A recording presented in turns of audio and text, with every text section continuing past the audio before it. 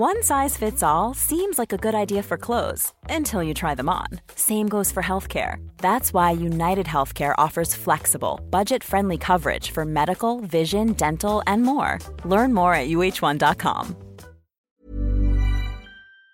Hi, welcome to Hollywood Crime Scene. This is Rachel Fisher. Hi, this is Desi Jenikin. Hey. I feel like it's been like 2 months. I have no idea why. It seems like forever, but it hasn't been. No, it's been a week. I don't know what It does happened. feel like it's been... It feels like so long. I don't know what's going on. And we were just together yesterday. Was it yesterday? Who knows? I think so. I don't even know what's happening. Because we did the mini from last night. So maybe we're just all discombobulated. Yeah. And I'm still like a little sick. Well, luckily I'm talking a lot tonight, so. It's Desi's week. Desi, should I thank our Patreon? Of course. Contributors, subscribers from this past week. We have a Patreon account, patreon.com/Hollywood Crime Scene. For a few bucks a month, you can have access to a bunch of bonus content that's only available on Patreon.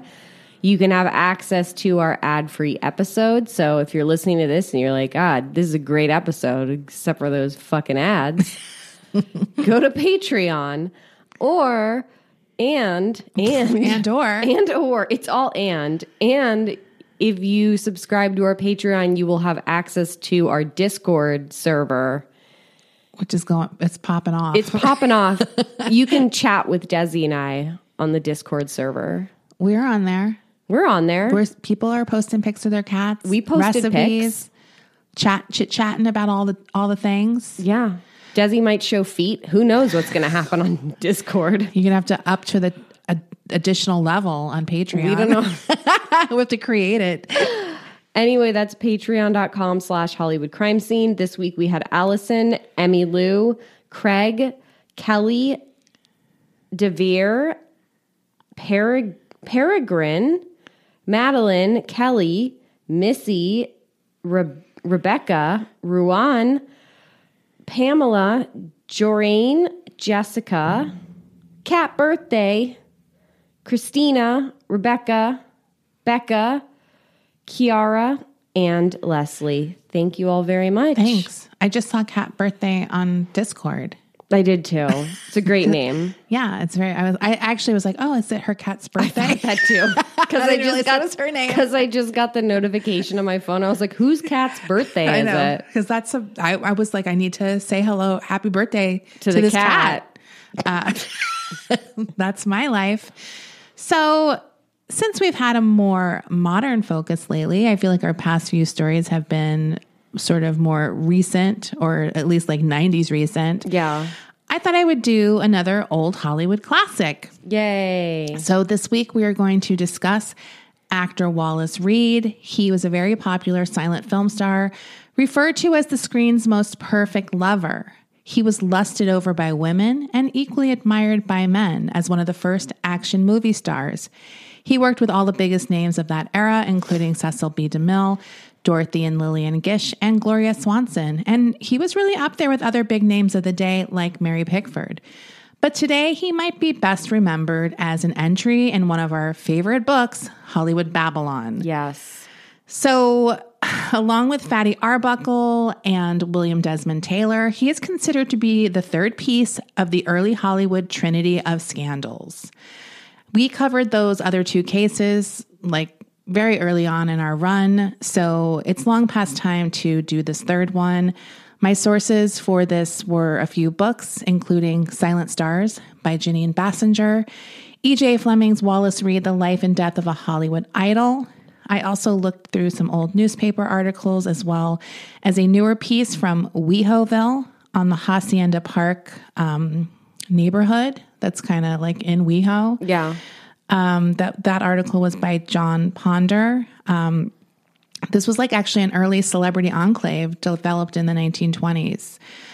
So we also, I watched a documentary as well called Hollywood, a celebration of the American silent film. That's very good. It was 13 parts. I did not watch all 13 parts, but it goes into the whole thing. Yeah. Like if you want an in-depth look at that, I think it was a BBC documentary. I found it on YouTube. It's definitely a classic. It's like pops up in any silent film discussion online. So if you're into that, I think I'm going to go back into it because I was thinking, like, as with Wallace Reed, a lot of these movies just don't exist anymore. They're lost films. They're lost films. And that's why we don't know people like Wallace Reed, because his movies literally do not exist anymore. Right. Like, maybe some of them do. So, yeah, I mean, this documentary seems like it's really interesting, and maybe we'll find some good stories to cover by watching it.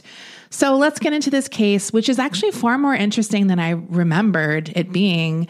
There's a lot to get into. So Wally Reed was born in a trunk, as they say. They do? Yeah, Who that's what they says call that? people who are born into showbiz families. Oh. They're like born in a trunk. Isn't there a whole dance number in A Star Is Born? Oh. Where Judy Garland's like in a trunk. Okay. Because she's like a vaudeville folk, Yeah. right? He was born in 1892. His mother, Bertha, was an actress, and his father, Hal, was considered one of Broadway's most promising playwrights at the time. He was a writer. His parents would often leave him with his grandma when they would tour, and it was during one of these stays that he experienced a life-changing event, the 1896 St. Louis cyclone. This was a devastating natural disaster that left his neighborhood, as well as many others, completely like flattened and destroyed. Homes were just like to the ground. Him and his grandmother were literally in the basement during this storm, like praying for their lives. And they survived. They like walked out of the basement one day to the flattened neighborhood, like that kind of experience. And he was really changed after this event. He's only 4 years old at the time. He was now way more mature. He was sort of a child that was beyond his years because he had been through some shit. Like, and he's like, I don't want to hang out with kids anymore. I'm like an adult. Like, he had that kind of persona as a child. This also ignited his imagination and in turn, his theatrical and artistic spirit. That same year, he had his first small part in one of his dad's plays. When he graduated from prep school, he expressed an interest in becoming a surgeon and thus began his lifelong interest in medicine and pharmaceuticals. His parents really wanted him to go to college to pursue becoming a doctor, but Wally was still not sure. While pondering his next move, he had a walk-on part in one of his dad's plays, and he really loved the attention this time, so much so that Bertha panicked, and she did not want her son going into the family business. She wanted to be a doctor, like make some real money. Yes, do something with your life. His mother decided the best thing to do was get him out of New York City, the New York City theater world. And at the age of 17, he was sent out west to stay with May, the sister of Buffalo Bill Cody in Wyoming. This was like an old family friend. Little did they know that the film industry would soon move out west. Well, this was in Wyoming. Little did they know. So kind of Westerner. Wait, he moved to Wyoming first from New York? Yes. Okay. So she was like hard labor on a ranch. It's going to make him beg to go back to college. Like once he's doing that, he helped May run her little hotel. And it was through this position that he began befriending all of the ruffians who would stop by. They taught him how to shoot a gun, ride a horse, fight with your bare hands, drink. So he was like, this is fun as hell. He's like wilding out in the Old West. And Bertha began to regret her decision, but Wally refused to come home. He was having a life of adventure. And he's got like rock hard abs now. Oh yeah, he's hot. So his parents eventually lured him back to New York by telling their son that Bertha was dying. That was not true. In fact, when he arrived, she was just out shopping. So once he was back, he still refused to go to college, and he became a reporter instead. He eventually was hired to write about one of his passions, automobiles. I'm sorry. This guy became a reporter after being a cowboy. Is he like Barbie?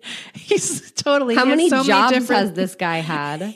And he was almost a doctor. Does that count? Because he still has an interest. He's going to be an astronaut. No, this next. guy's a real jack of all trades. Like he does it all, and that's why he's kind of hot. Because everyone's like, he's good at everything. Like, right? He's that guy. So he becomes assistant editor at Motor Magazine, covering races, and he himself is a little bit of a speed demon. He likes racing cars.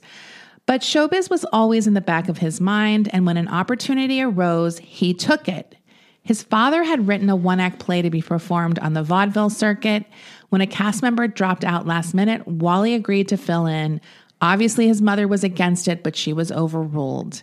As the tour ended, the father and son duo ended up in Chicago, and there Hal took a meeting at the Selig Polyscope Film Studio. He signs on there to create story treatments.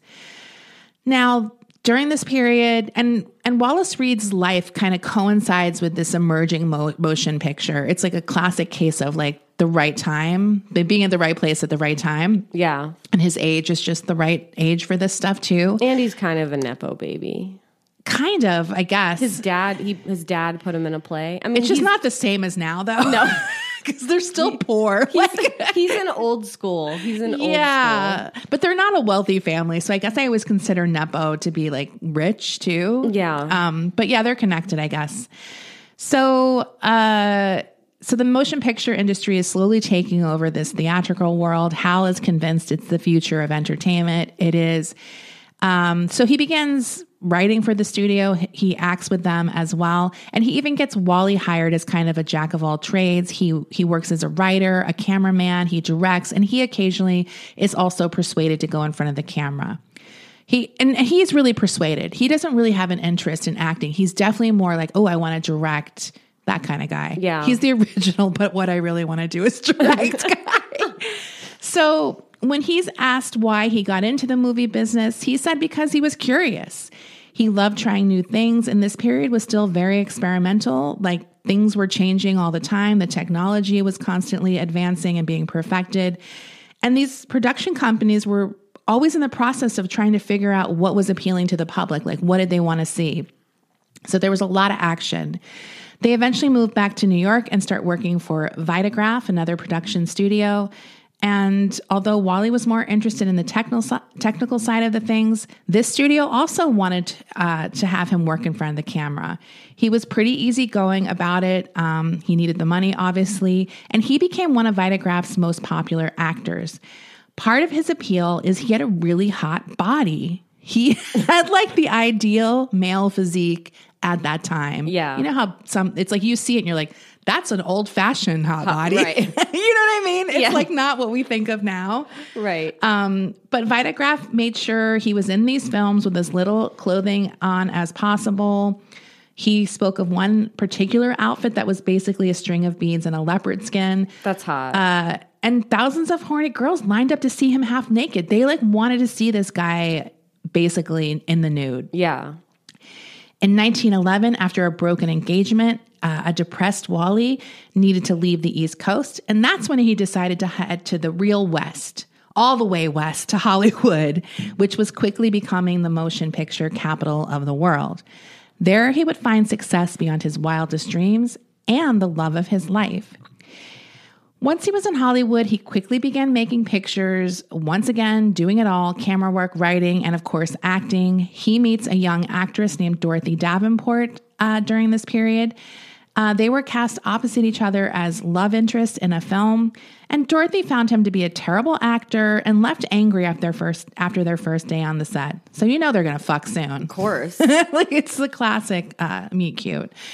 In a later interview, she said that she actually thought the casting was audacious. She was 17 at the time, and she had never had a love interest that was less than 30. And she was like, how dare you cast a 19-year-old opposite me? Men don't become men until they're almost 30. Like, yeah. That was her opinion back then. But the next day, after she watched him wrangle a horse for a bit, she did a complete 180 because he was hot. Yeah. And she knew it, but she didn't want him to know she knew it. When she found out that he needed a better boarding situation, she and her mother, Alice, invited him and another actor to share their home with them. That's one way to get a guy. And it was there that the relationship between them really blossomed. She was impressed at how he was so accomplished at nearly everything, even stating that like he'd be doing something and always in his hand he had a ham sandwich. So not only could he do everything, but he could do it while holding a sandwich, which is very hot. It is hot. One day when they were on their weekly horseback ride through Griffith Park, by the way, he used to ride a horse to work. That's like like Hollywood. That's how long ago this is. I mean, yeah, we've talked about this. People were riding horses. This was a very rural town. Yeah. So he would ride his horse to work on the set. And like, I guess they had like a horse rack wherever you tied them up or something. Like a bike like in rack. the Wild West. Right. Yes. They always have that like blog. Yeah. It's outside of the saloon. It's outside of the saloon. I know how horses work. So on this horseback ride, this is a romantic horseback ride. He says to her at some point, well, I guess it would be nice if we got married. I mean, that's how people did it then. That's how they did it. But Dorothy rejected him. Wow. She's like, no, we're too young. And he was heartbroken. But he did have a determination to possibly marry her one day. He kept asking. She kept saying no. And he finally gave up. He was humiliated. And he decided to move to Santa Barbara and start working for the American Film Company. And Dorothy stayed in LA and began working for Thomas Ince at the KB Film Company. But absence made her heart grow fonder, and Dorothy began to miss rejecting Wally's proposals. When he was back in LA in 1913, working with Universal, she was determined to win back his affection. These feelings of love escalated for Dorothy when she heard that he had been injured riding horseback on a film set and severely damaged his leg, like the riding, what's it called? The saddle? The whole workup, like all of it fell on his leg and like pinned his leg down. Yeah. So it was a pretty bad injury. And it like triggered her maternal instincts. She moved over to Universal so she could be near him again. And they were cast in a picture together. Eventually, their relationship immediately rekindled. And Wally was too scared to be rejected again, decided he would wait for Dorothy to suggest marriage. Once she did, the marriage was set. Despite his mother's disapproval, Wally knew Dorothy was the woman for him. In October of 1913, the couple tied the knot. There was no honeymoon as both of them immediately went back to the film grind. They were making like 10 to 20 films a year. That's how they did it. These are these short reels. Yeah. So this is that period where all of them are very short, but there's a fucking ton of them. So Wally really wanted to get out of acting still, and his focus, he wanted to get into writing and directing still. So when he had the opportunity to be an actor at the production studio of the most innovative director working at the time, he jumped at the chance just to be near him. That director was D.W. Griffith. He did not make the Wham Bam Thank You Ma'am shorts. He was trying to elevate the art form and create longer pictures. So this was a next level production facility, and Wally was completely enamored with the way films were produced at Mutual. These techniques enhanced his abilities as a performer and really allowed him to grow as an artist, writer, and director. When Griffith began plans to use all of his skills to make the biggest and best feature-length film ever, in his opinion, Wally was completely on board, and pre-production on The Klansman began. Now, I'm not going to get too much into D.W. Griffith right now. That might be a future episode at some point. Right. But most of you are probably aware that this movie, The Klansman, also known as Birth of the Nation, it was a very innovative film at the time, and it really changed the industry. But it's an incredibly racist film that portrays the Ku Klux Klan as heroes. It has white people in blackface doing derogatory stereotypes. It's just awful. Right. But filming on that began in summer of 1914 and starred Griffith's muse, Lillian Gish. Now, Wally was disappointed to not be cast as one of the male leads. He almost replaced the lead when that actor got sick, but when the actor got better, the role was taken from Wally and his scenes were scrapped, the ones he had filmed. Griffith assured him he would give him a killer yet small part as Jeff the blacksmith. Jeff has a really big fight scene in the movie where he single-handedly beats a large group of black men in a fight before being shot and killed while shirtless by one of those black men from that group. This scene really illustrates Griffith's racist views by positioning Wally as sort of the symbol of the American male ideal, and then having a black American kill him is sort of like Griffith's way of saying black people are a threat to American values. So Right. That's basically what this movie is about. So Dorothy said Wally is also used in the epilogue as an uncredited Christ-like figure who symbolizes the peaceful rejoining of the North and South and blah, blah, blah. I mean, this movie is just a piece of shit. This movie gets released at the time and is a massive hit because it's over 2 hours and no one had seen a movie that was that long. Right. It was even screened for our racist president, Woodrow Wilson. That's how big it was. Don't come at me if you're a Woodrow Wilson stan. Please, I do not care. Please don't. And Griffith was right. This small part ended up being a fan favorite and made him a bona fide superstar. People were marveling at this perfect physique and good looks. Now, his performance in Birth of the Nation caught the eye of Cecil B. DeMille, and he eventually moved over to the company that Cecil had started with Jesse Lasky. They wanted to pair him up with superstar opera singer Geraldine Farah on 3 pictures, including Carmen, which was her big opera hit, and that would become a film, like a worldwide smash film. But he was also a star. It wasn't just her pulling in these people, because his films after the Carmen also did like big, huge box office and were smash hits. He even at this time started having crazed female fans who would throw themselves at him, would stalk him at the studio, do what they could to lure him away from Dorothy to no avail. Despite it all, he remained down to earth and humble, according to those who knew him. After all, according to him, these early movie days, everyone was still kind of thinking this could end at any time and people are going to move on to the next fad. Wally also knew his career would be gone as soon as his face and bod went. He's like, I'm like a, oh God, not a Gibson girl, but like a Rockette, like one of those type. What's the girls at the time? A Ziegfeld girl. Ziegfeld. Sorry. So when not working in pictures, like I said, he was very interested in automobiles, and he would speed through town in one of his fancy cars. In 1915, while driving with pal Thomas Ince, he crashed into another car on the PCH, killing a father and seriously injuring the mother and child in the car. Thomas Ince suffered a broken collarbone and internal injuries, and Wally basically walked away unscathed, as well as not even being charged with anything due to the accident. D.W. Griffith bailed him out of jail.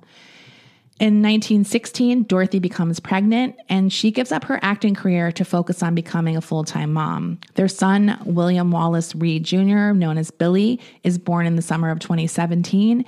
Oh my God, 1917, sorry. And at the same time, World War I is happening, and Wally wants to go he wants to enlist, but his wife is like, hell no, you have a young family. He's also supporting his family, his parents. Right. And they don't want him to lose that movie income to go serve in the war and possibly die. So Dorothy convinces him to stay. She's like, you can go later if they really need you. Let's see what happens. And this really haunted him because he really felt like he should have done more, and he was never okay with this decision.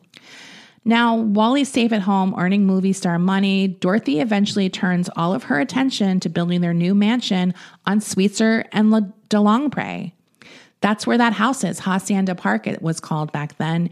Neighbors in the new development included actor William S. Hart and director William Desmond Taylor before he was in his apartment building. DeMille and Lasky's company was now known as Paramount and was being run with Adolf Zucker. So they also landed another big star, a rising comedy star named Fatty Arbuckle. This will actually play into Wallace's story eventually. But at this point in time, by all accounts, Wallace Reed really had everything going for him. Unfortunately, his life was about to change for the worse in a major way on the set of his next movie, Valley of the Giants. And we will take a break here and come back with more. Life is full of awesome what-ifs, and some not so much, like unexpected medical costs. That's why United Healthcare provides Health Protector Guard fixed indemnity insurance plans to supplement your primary plan and help manage out-of-pocket costs. Learn more at uh1.com. I'm the queen of starting a free trial offer and forgetting to cancel it, oftentimes being charged for months for something I'm not even using. If I asked you how many subscriptions you have, would you be able to list all of them and how much you're paying? If you would have asked me this question before I started using Rocket Money, I would have said yes, but let me tell you, I would have been so wrong. I can't believe how many I had and all the money I was wasting. With Rocket Money, I can see all of my subscriptions in one place, and if I see something I don't want, I can cancel it with a tap. I never have to get on the phone with customer service. They'll even try to get you a refund for the last couple of months of wasted money and negotiate to lower your bills for you by up to 20%. All you have to do is take a picture of your bill, and Rocket Money takes care of the rest. Rocket Money is a personal finance app that finds and cancels your unwanted subscriptions, monitors your spending, and helps lower your bills. Rocket Money has over 5 million users and has helped save its members an average of $720 a year with over 500 million in canceled subscriptions. It's definitely saved me money, and now I can use that money to waste on things I do want. So stop wasting money on things you don't use. Cancel your unwanted subscriptions by going to rocketmoney.com/Hollywood Crime Scene. That's rocketmoney.com/Hollywood Crime Scene. On March 2nd, 1919, the cast and crew of Valley of the Giants were traveling by train to an Oregon location. While passing over a rickety bridge, the caboose skipped a track and fell off the bridge, causing the rest of the train to jackknife and follow the caboose off the bridge, landing on its side 15 feet below. A seemingly short fall that was utterly destructive. The train lay in wreckage at the bottom of the embankment, and it all happened so fast no one knew what the hell was going on. Wallace, being Wallace, immediately jumped up to help drag people to safety and tend to their wounds. But he himself was seriously injured with a deep laceration in his head. His arm was cut to the bone, and he had a damaged sciatic nerve in his back. They were completely alone in this isolated spot for 12 hours before anyone went to look for them. Wally was a real hero that day, and when rescuers arrived, he insisted on being the last treated. He was back on the set when the cameras began rolling the next day. This was something the studio insisted upon. Wally was not okay, though. He was in excruciating pain. Now, today, production would have definitely been postponed after something horrible like this. I mean, this is crazy. How many people were on this train? I don't know exactly how many people, but it was like a whole cast and crew and production people. It wasn't like passengers, I don't think, but there was a bunch of people. A bunch of people. It was a disaster. I also feel like, isn't this a famous silent film where a train like falls off a bridge or something? I feel like I've seen that before. I think there were just a lot of trains in those movies. Yeah. So this is crazy that everyone just went back to work the next day after this accident. They would film around their bandages, like turn them. Like, dude, it's ridiculous. Now, despite the fact that many were clearly in the need of recovery time, this was going on. Wally also had a concussion and was dealing with severe back pain, so bad that he was having blinding headaches that were, even for him, like making him, like he's a real workhorse guy, like that type of guy. And even he was like having difficulty getting through filming. Production needed their star to be on point. So the studio brought in a doctor to help manage Wally's pain. He began to administer him morphine. I was going to say, was he giving him? Yep, to ease the pain. And Wally had a lot of pain, so the injections were constant. It wasn't too long before Wally was hooked on the drug. When he returned to Hollywood, he continued to receive morphine for his pain, and the studio was only too happy to keep one of their biggest money makers doped up and working. He barely took off time when he returned from this Oregon shoot before he began working on his next picture. As his tolerance built up, his need for more morphine increased. Before Wally knew it, he had been relying on morphine for a year after the accident. The changes in his behavior were small at first, so they weren't really setting off alarm bells. He was slightly more fidgety and anxious. He had a loss of appetite, a little more irritable. And these things did sort of baffle those around him, but no one was like jumping to the conclusion like, I wonder if this was related to his morphine usage. Because, it's very similar to today. He's being given the morphine by doctors. Right. What could possibly be wrong with that? Then his insomnia began. Now, I don't really know a ton about opiates. I don't have a lot of experience with them, but apparently the morphine acted like a stimulant with Wally. Have you heard of this? I mean, maybe in the smaller doses. I have no idea. That's never was my experience. Most people think of it as like not being a stimulant. A downer. Because this is how he would keep his energy up, like getting rid of this pain. It would kind of give him this jolt initially. I think. But if he took a lot of it, he would be out. I think, yeah, if it's taking away his pain, that would probably increase his energy in that respect. So, and this supposedly leads to this insomnia as well. So he begins drinking whiskey to come down from the insomnia, come down from whatever high he was getting from the morphine. On February 12th, 1920, the insomnia was so bad that Dorothy finally calls the doctor in. And this was her first time seeing something where she's like, oh shit, this is not normal. According to Dorothy, I remember only too clearly the night I watched the doctor give Wally his first shot to quiet his nerves and its astonishing effect. The old doctor had been summoned from his bed for half an hour had tried to reason Wally into sleepiness. The argument failed. I lay in bed and watched with a fascinated horror as the doctor opened up his little black bag and took out a smaller case. The reading light at the head of Wally's bed glinted from the steel and glass tubes, which lay in the little case in orderly rows. Silently with a frown, the doctor prepared the shot. It was only then that she realized he's addicted to morphine. And now all of these little things she'd been witnessing started to make sense.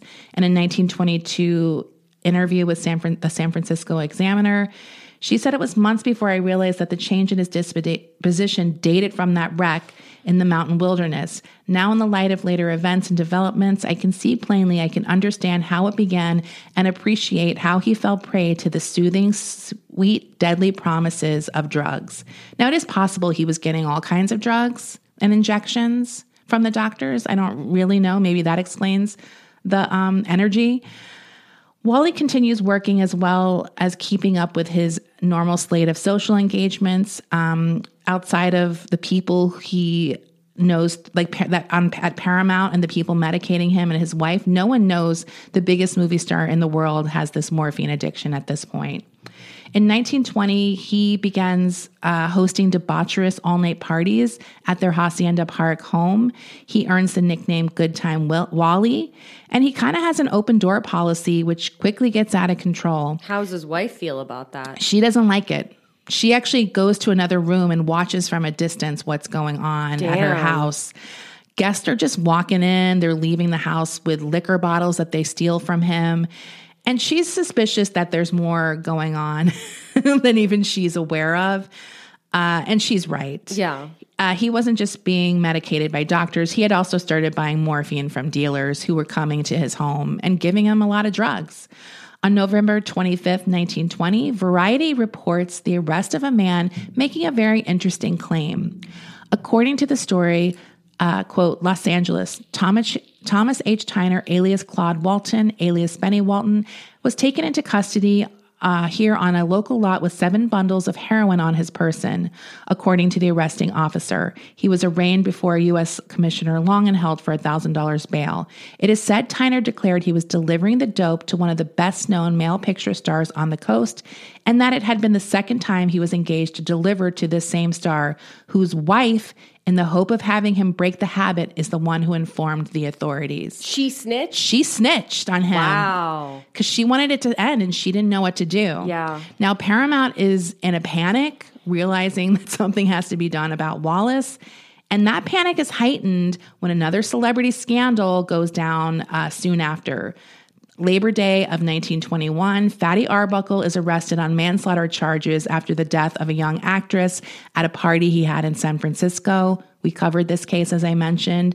The public outrage over this really exploded. People were like, the sinfulness of the movie industry is at an all-time high. It was just all of the same sort of moral panic people. They always come out when anything happens and try to make it about their cause that they've always thought. Right. Yeah.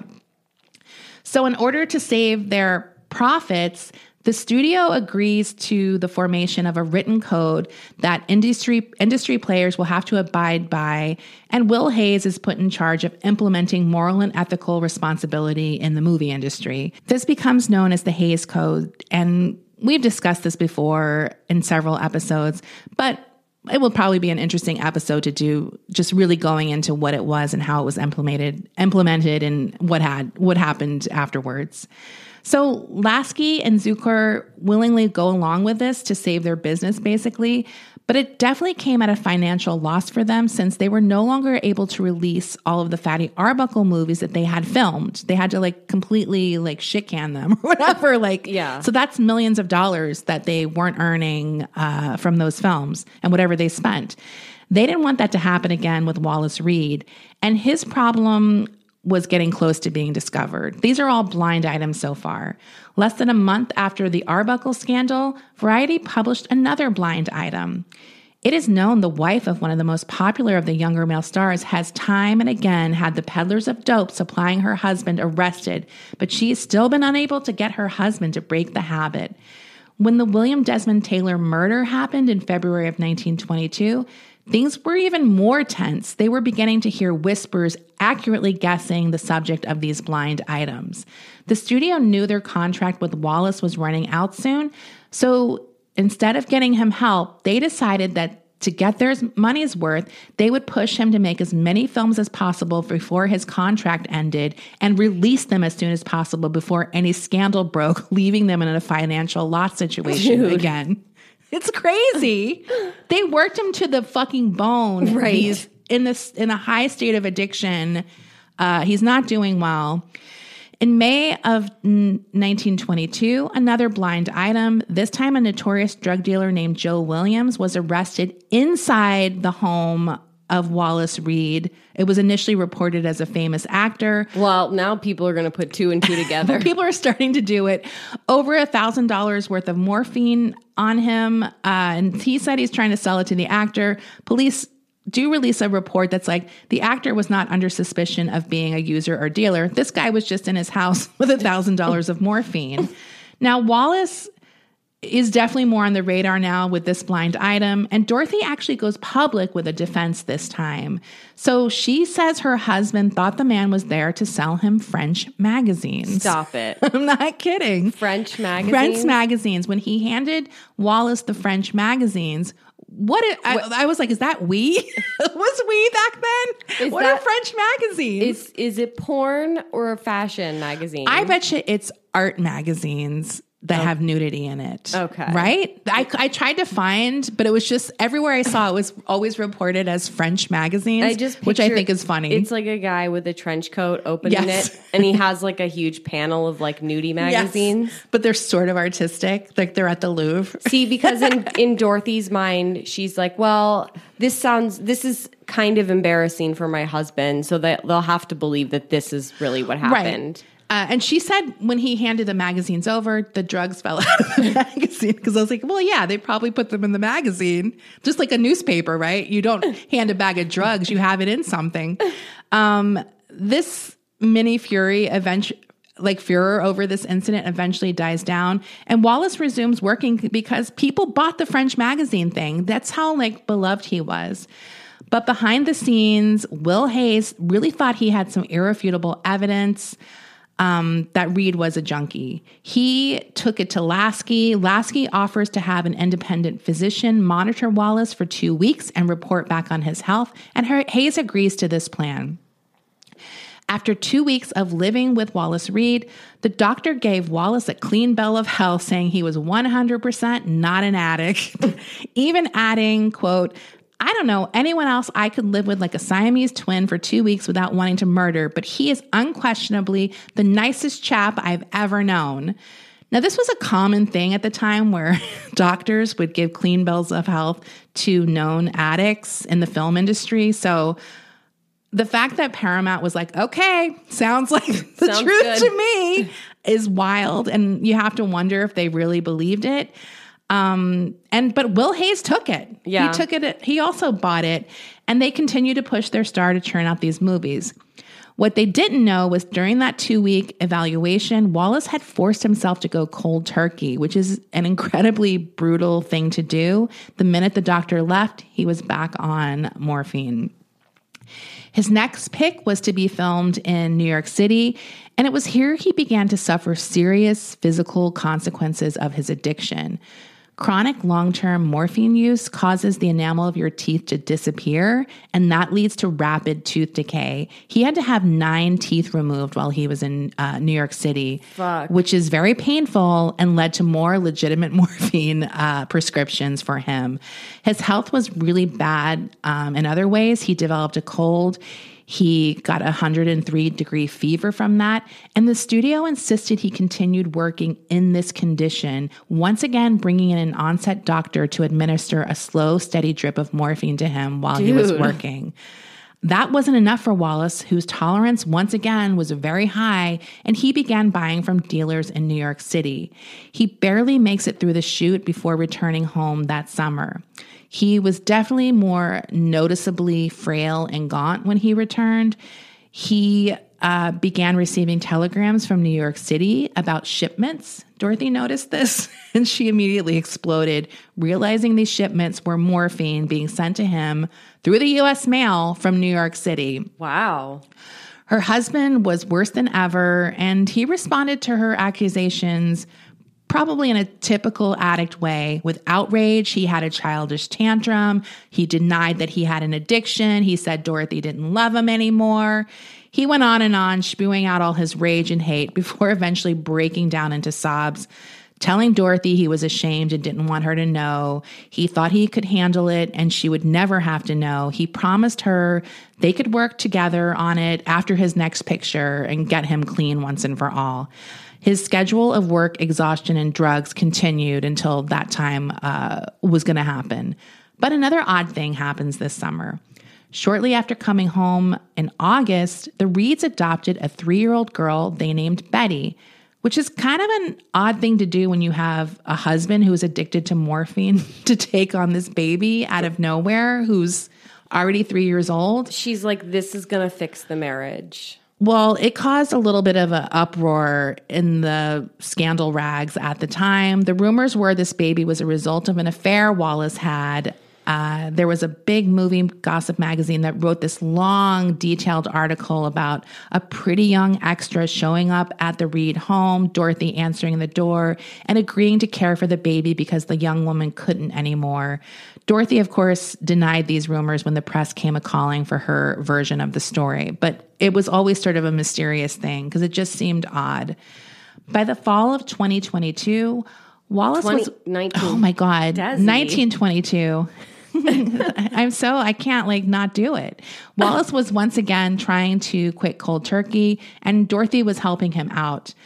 On the set that he was working on, things were not going well. He actually was blinded by the Klieg lights. This is like a thing that happened back then. People would get Klieg light blindings. Really? Because if you had it shine right in your eyes, it could literally temporarily blind you. Because it was so bright. It was so bright. And he's obviously a mess to begin with.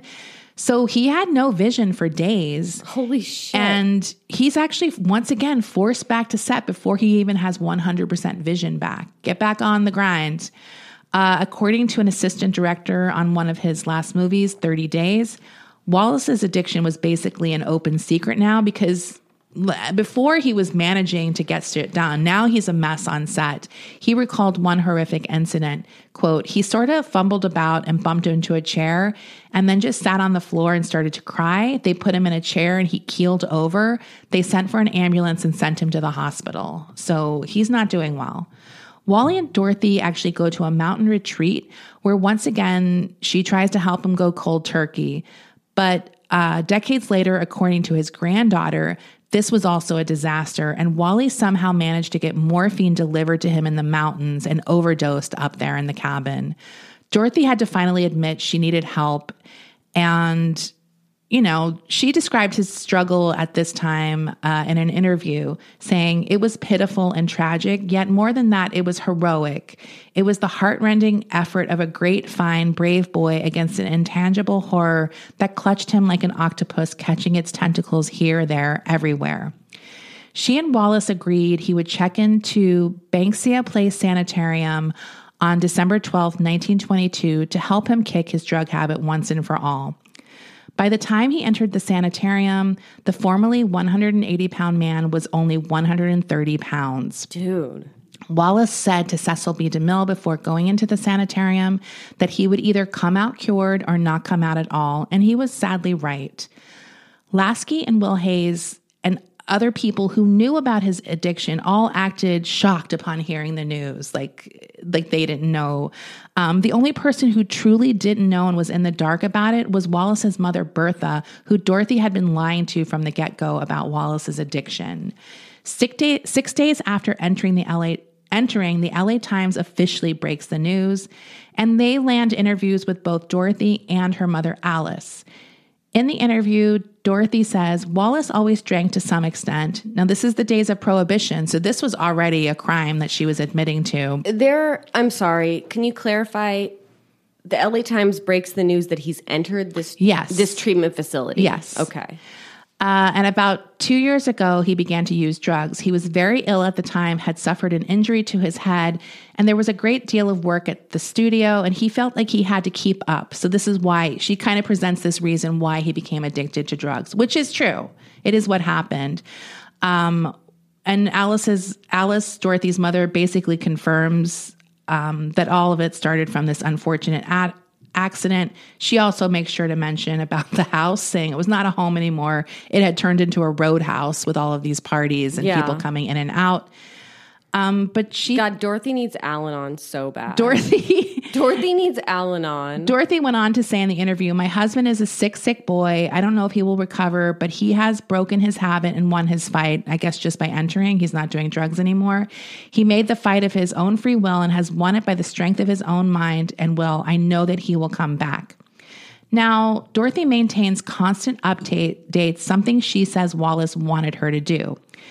In a New York Times interview, she goes on to say things like he thought he was going to die. Like, she's giving these dramatic updates. He thought he was going to die the other night, and he was so brave about it, but he didn't want to die. He wanted to live for Billy and Betty and me.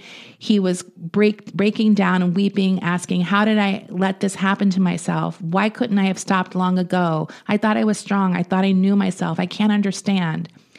These were all incredibly optimistic updates on a very dire situation. These are not accurate, and these will lead to people distrusting Dorothy later on when she kind of changes her tune. 30-year-old Wallace Reed is dying at this point, basically, and she's trying to put this positive spin on it, making him this hero, which is like, I mean, you can't really fault her for it, but I don't know. It leads to trouble for her later on. Because a controversial aspect of this case is her use of the press to both get her husband in line by doing these raids and having these people, these blind items leaking. Yeah. And then to also snow everyone on these certain occasions, like when she's like, oh, it's the French magazines. So she spent a lot of time denying his addiction, and now she's there using the press to talk about how great he's doing. But also she starts... she's still in denial. She's in denial. She's just in a different kind of denial. Yeah, I feel like all of her inconsistencies make sense because she's ultimately always protecting him. That's why I said she needs Al-Anon. Yeah. they didn't have it yet, but she needs it. No, I mean, she's an enabler, which is another word they don't really have. So she also begins talking to the press about the evil of narcotics and pushing the idea that he shouldn't be shamed about his addiction, and tries to appeal for empathy for her husband. So in Hollywood Babylon, Kenneth Anger really pushes this narrative that Dorothy used her husband's illness to benefit herself and her career, and that she may have even been behind his death, conspiring with studio heads to get him to the sanitarium in order to euthanize him. That's what he claimed. I mean, look, we all know Hollywood Babylon, as great of a book it is. It's not an accurate book. No. It's a juicy read, however. But obviously those stories took hold, and a lot of things in that book, or both of them, people still believe. So I do believe she was trying to advocate for her husband before, even if it was enabling, and after his death. And in fact, she turns that into advocating for every person who has an addiction. Now, once again, I want to reiterate a thing we've said several times in many episodes when we're talking about famous people who have struggled with addiction. In this time period, this is not considered a medical issue. It is a moral failing. That's what they consider it. People look at these addicts as being bad, like, or Right. deserving what's happening to them, Right. etc. Obviously, that's changed slightly for most people. There's still people who do think that way. Yeah. So the puritanical fucks in the country really rally around this story and run with it, tying it to the indecent film industry, which is clearly ruining all decency in the country, etc. So this news of his stay in the sanitarium also get Congress all up in arms. They're disgusted with Hollywood as well, and they have several proposals of anti-drug laws demand that Will Hayes clean up the drug problem in Hollywood. Right, like addiction. Yeah. Like this is the first time addictions ever existed is with the advent of Hollywood. Yeah, I mean, it's all stupid. Another controversy regarding the case is whether or not the treatment used to cure Wallace actually led to his death. At the sanitarium, he is treated with something called the Barker cure. In the book by E.J. Fleming, it says the doctor who ran the sanatorium used the remedies of a doctor named John Scott Barker. He had an Oakland drug treatment facility that was raided numerous times. Quote, his most famous client, actress Juanita Hansen, said the cure consisted of a cocktail of unidentified pills and medicines and a rigid diet to extract the poisons that remained in the system. But these pills were basically replacing one addiction with another. Like the pills they were giving them were equally addictive in a different way. It was also revealed that Wallace had been treated with something called the Crebo method. This was a daily mix of injections, enemas, and pills that contained Crebo and Curare. And Curare is a plant that is from South America that's used as a arrow poison. This makes people die. It paralyzes their skeletal muscles, causing them to asphyxiate. So this is basically a poison that's in this medicine. And people can die in seconds to 20 minutes. I mean, people really did not know what to do with alcoholics. Right. And drug addicts, same thing back then. Yeah, and this concoction gets injected into the patient's chest and has side effects that include nervous system damage, cramping, dysentery, and dehydration. He would administer these shots himself at home to himself. He was not under a doctor's care. So he had checked out of the sanitarium? No, he did this before he went into the sanitarium trying to get clean. Oh my God. So he came into the sanitarium after doing this, then gets treated with the other remedy, old school remedy that didn't work as well. So people are like, did those make him even sicker by the time he got in? Yeah, probably. While in the sanitarium, he comes down with influenza. Obviously, this can be incredibly deadly, even when someone is in the best of health, and his immune system was just shot at this point. All of his systems were shutting down. He eventually lapses into a coma and comes out. When he comes out of the coma, the doctors tell him the only thing they can do to save him is administer small doses of morphine. Fuck. And he refuses. He says he wants to go out clean and would rather die than return to morphine slavery. And on Thursday, January 18th, 1923, not yet 30, he dies in Dorothy's arms at the sanitarium. The official cause of death is listed as hypostatic congestion of the lungs and renal suppression. So basically, he has this influenza and all of his system. I mean, it's everything. Yeah. It's a result of his addiction. Exactly. He would not have been in this position if he had not been addicted to morphine for so long. The world is stunned. This is a very young man. He was very vibrant, and all of a sudden he's dead. And they literally just found out about the addiction. They didn't know it was going on for years. But still, it's shocking, even if they did. Now, Dorothy turns her grief into rage. She holds a press conference to announce her plans to avenge Wallace's death. She hands a list of names over to the police, people she says participated in his downfall, and this list becomes known as the Hollywood Hellraiser list. I don't think it's anyone famous, but it's all these low-level drug dealers, people who came to the house to party, whatever. I don't think anything ever came of it. She's just in that grief rage moment. Yeah. She also begins her anti-drug activism. In one of her first public speeches, she scoffs at the idea that this is a problem that only immoral Hollywood faced. She said her husband was no different than many soldiers and other everyday people who had been prescribed morphine due to injury. These are not illegal drugs. They were being given to them by medical professionals. and maybe due to ignorance of how opiates work, turned people into addicts. And these people were turned into addicts through no fault of their own. They trusted these doctors to be caring for them, et cetera. And she's accurate. As we said, this is still happening today with like Oxy. These people are having pain and they get this drug and it turns them into addicts.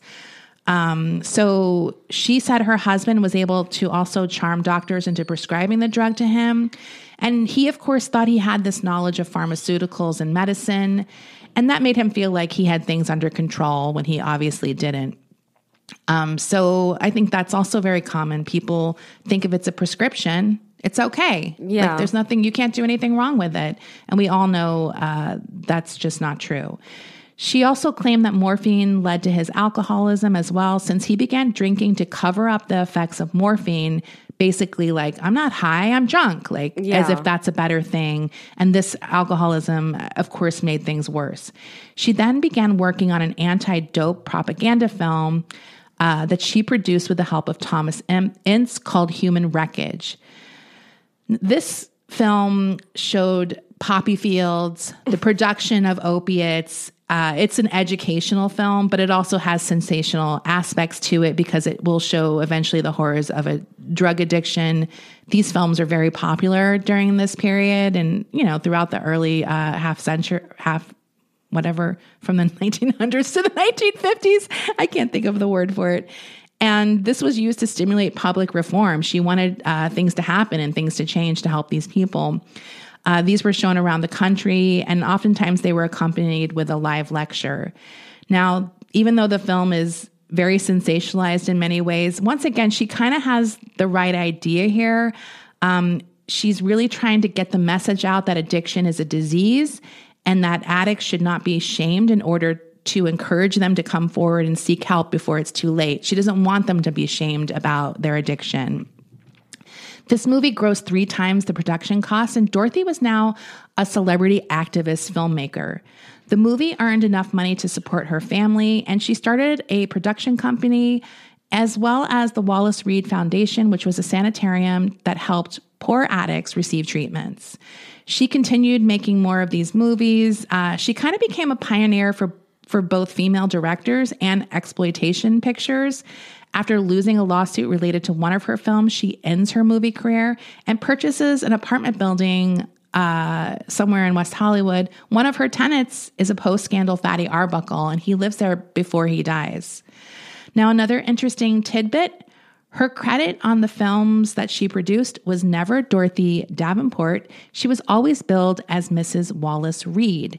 And this is believed to be the inspiration for the iconic moment in A Star is Born when, after the suicide of her famous husband, Vicki Lester introduces herself by saying to the audience, "This is Mrs. Norman Maine," which is a tribute to the man she loved and lost. And that's the Wallace Reed story. Wow. Dorothy dies many years later, and she has a basically normal life after the film career ends. Yeah. But it's a pretty interesting one. Damn, what a crazy story.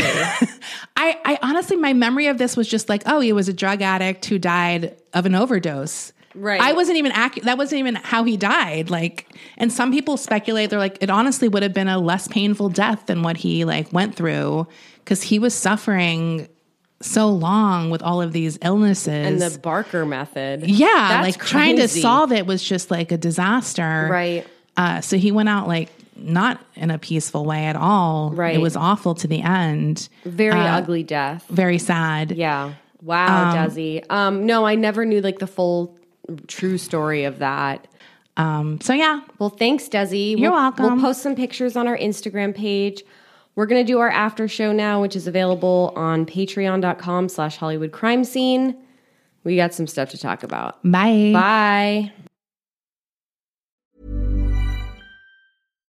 Hi, I'm Daniel, founder of Pretty Litter. Cats and cat owners deserve better than any old-fashioned litter. That's why I teamed up with scientists and veterinarians to create Pretty Litter. Its innovative crystal formula has superior odor control and weighs up to 80% less than clay litter. Pretty Litter even monitors health by changing colors to help detect early signs of potential illness. It's the world's smartest kitty litter. Go to prettylitter.com and use code ACAST for 20% off your first order and a free cat toy. Terms and conditions apply. See site for details.